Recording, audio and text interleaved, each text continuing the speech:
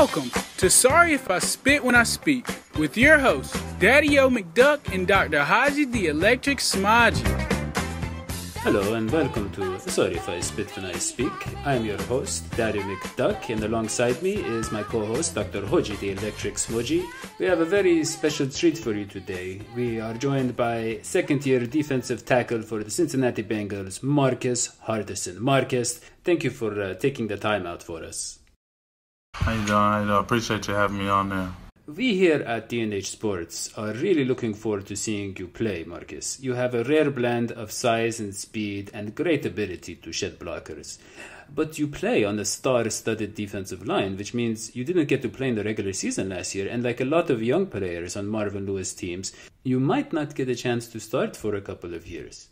How have the veterans helped you remain patient? And when do you think we'll finally get to see you annihilate Ben Roethlisberger? Last year was a little hard just because I played sports all my life and just been playing always on the field, court, whatever. But last year, man, the D line is probably the most talented D line I've been a part of since I started playing football. Geno Atkins, Michael Johnson, Dunlap, Deshaun, the other rookie with us, BT. I can go down the line, Pecco. Those guys are talented, and they was real healthy last year, so it kind of made it a little hard to kind of get in the mix when you got a talented group of guys that's very healthy throughout the whole season. But the vets stayed on me, just kind of stay on the playbook, stay ready, the coordinator just saying, anything can happen at any time with one of the D linemen getting hurt. It came that time, D-line coach telling me to stay ready, and I'm just like all season long just like waiting for that chance. And Marvin, because Marvin tells with the D-line the day of the game when we go out and warm up, he'll come in and he'll be like, all right, you up, you're down, and I'll be sitting there every day waiting just to hear like, Marcus, you up. But I haven't heard it all year. But it got to the point where I was just I was a little frustrated, but it just hit me like, everything happens for a reason. I just got to trust the process and just become a better player off the field, So just trying to trust the process and just keep it going, keep it pushing, and just keep working, doing what I'm doing. Yeah, I think it was against the Giants in the preseason last year where you looked tremendous. I mean, you were making all these big plays, But like you said, I mean, there's just so many great players on that defensive line. I mean, just about any other team. And, it'd be a lot easier to get playing time. Yes, sir. Marcus, I really empathize with your Rudy-like story of success. I mean, in high school, you were barely 6'3", not even 300 pounds, meager, slight. You didn't have to prove nothing to nobody but yourself. You go to this little community college in Dodge City where the smell of meat just burns your nostrils. It's disgusting. But after you put in a lot of elbow grease and impress your coaches, you're given the chance to go to Arizona State, where you end up having 10 sacks and 15 tackles for a loss in your last year there. Then you're drafted in the fourth round in 2015 by the Bengals out of Cincinnati, and it just keeps getting better. So my question is, have you seen the movie Rudy? And is the resemblance here intentional? Tell me about your journey. I've seen Rudy like maybe once or twice, but I never really like paid attention to it. But I kind of know what it means. Rudy just kind of been on the sidelines his whole football thing over there in Notre Dame and all that. But I never really like watched it just to know it. But I mean, my story is just kind of simple. Just I played quarterback throughout high school, and I transferred to Charlotte High to become a quarterback, and they already had a starting quarterback, and so I was the backup quarterback. And one day, like, a D lineman got hurt, got a concussion, and then another D lineman got hurt. So they were just like, Marcus, I know you don't know what to do, but they kind of threw me in the loop, just threw me in the hole in the second half of the game, and it was a big game, and I ended up coming out with like a sack or two and like 12 tackles or something like that in the second half, and it was just history wrote from then. So my senior year going in playing defensive end, and it just kind of just kept just going up the ladder from there. Just my first year playing D end, then I went to college, the Dodge City community. It was Dodge City was a good route for me. It wasn't much to do, so I stayed focused. I was always in the classroom trying to get my books down because I was determined to go Division I, and that was my main goal of going there. So I didn't want to forget my focus or the reason why I went there. So I just wanted to prove people wrong from high schools, knowing that I know that I can do it and I can show other people that I can do it.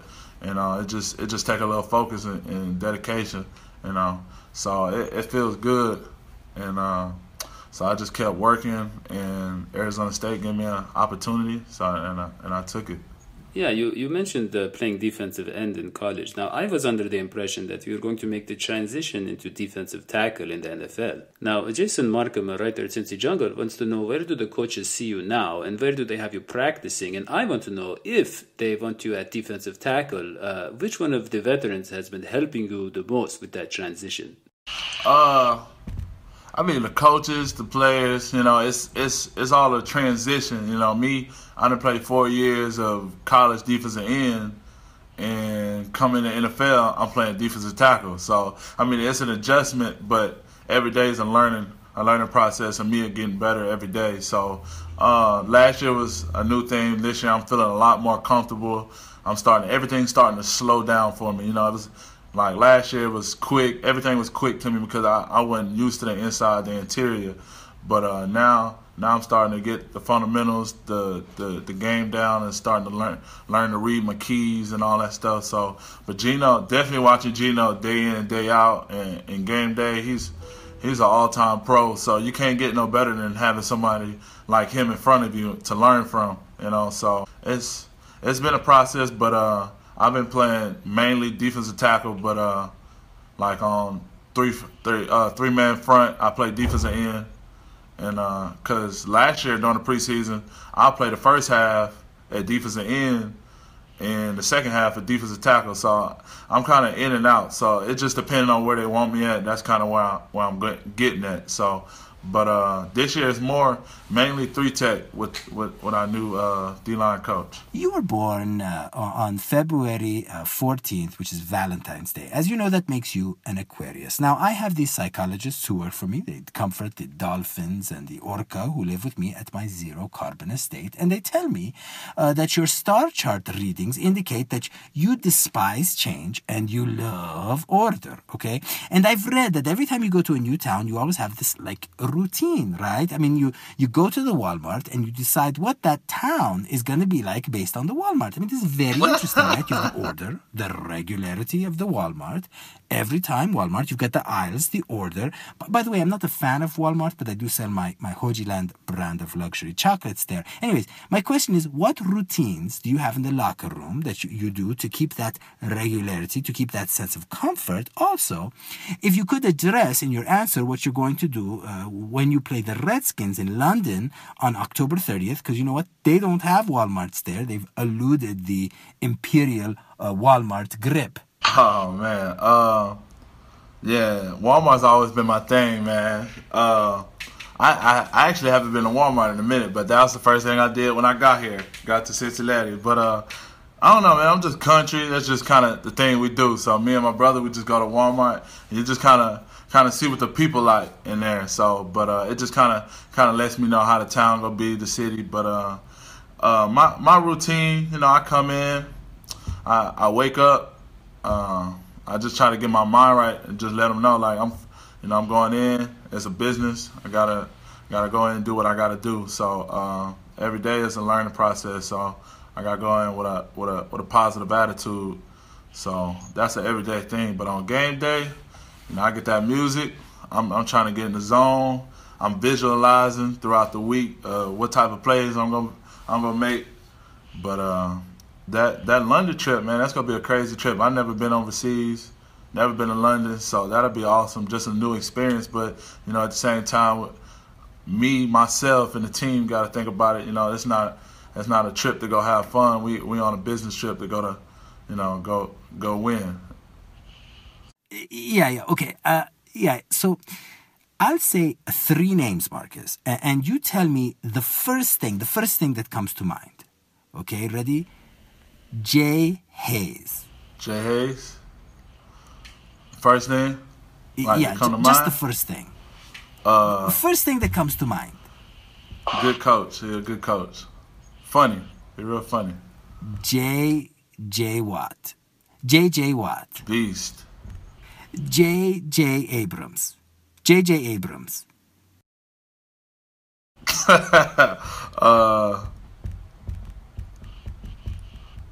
J.J. Abrams.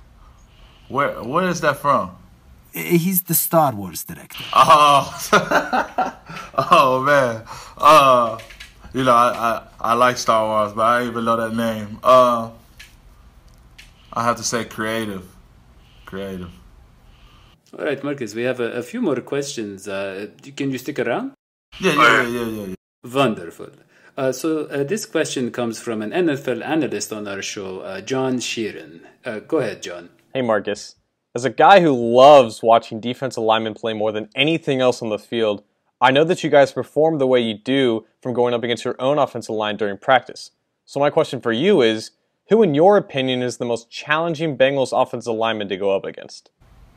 The most challenging one, I would have to say, I like Whit when I'm at ends. He's a real linky guy, so you got to take a good few steps. But I would have to say Zyler, guard. He's a good one. I like him. It's out of him and Clint, the two guards. You know, they give me a run for the money every day. So they always gonna come every day and work. So you got to come with it when you line up in front of them. All right, this next question comes from Reddit user Neon Sands. What's the best advice that you got from Geno Atkins? And then what's the best advice that you've gotten from Domata Peko?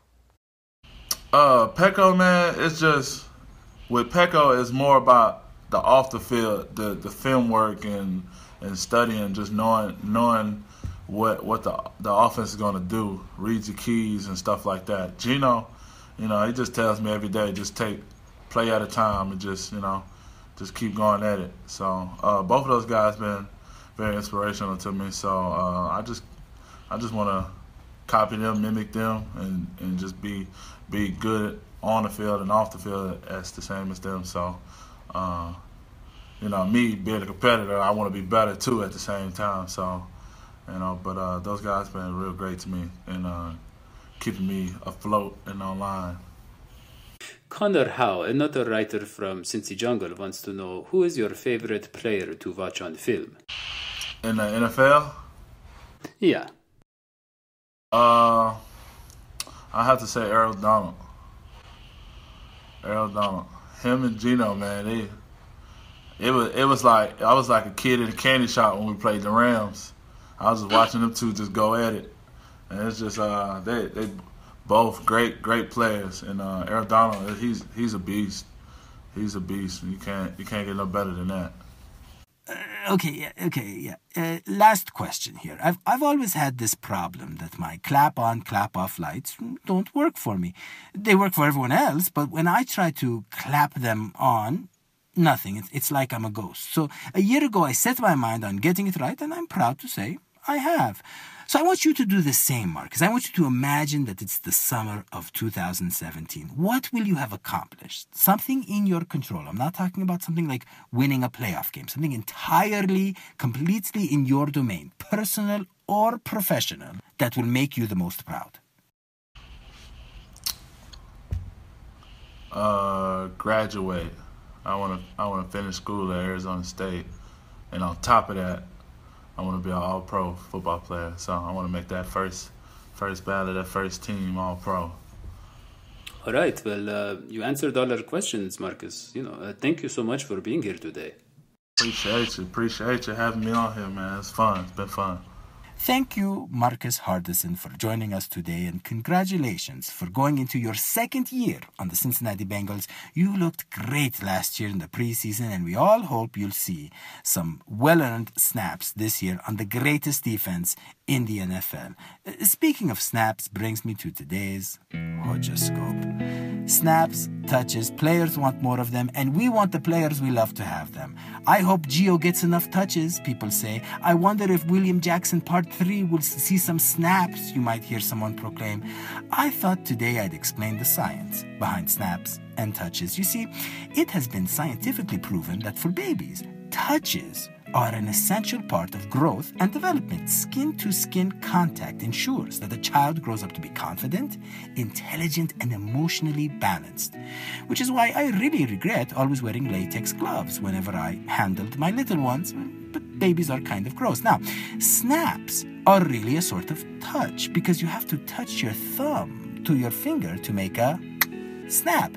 But back to football. My theory is that touching the ball releases higher levels of oxytocin and vasopressin in a player. These two hormones in turn cause him to play better, bond with his teammates, and be a more well-rounded person. This is why touches are so essential to a player's success, even if they are just brief snaps. Marcus, my advice to you, if you want to see more snaps, is to get more touches. Try sleeping with the ball in your arms like a baby. Raise those oxytocin levels so you can raise hell on the football field. With that, good night to you, my special friends, boys and girls. And that wraps up another episode of Sorry If I Spit When I Speak. Thank you for joining us, sweetie pies. We'll catch you next time. Sorry If I Spit When I Speak was brought to you by the Litter Quitter Cat Toilet, because you'd be grumpy too if you had to poop in a box. And don't forget to like Daddy-O and Hoji's channel at facebook.com/DH Sports TV.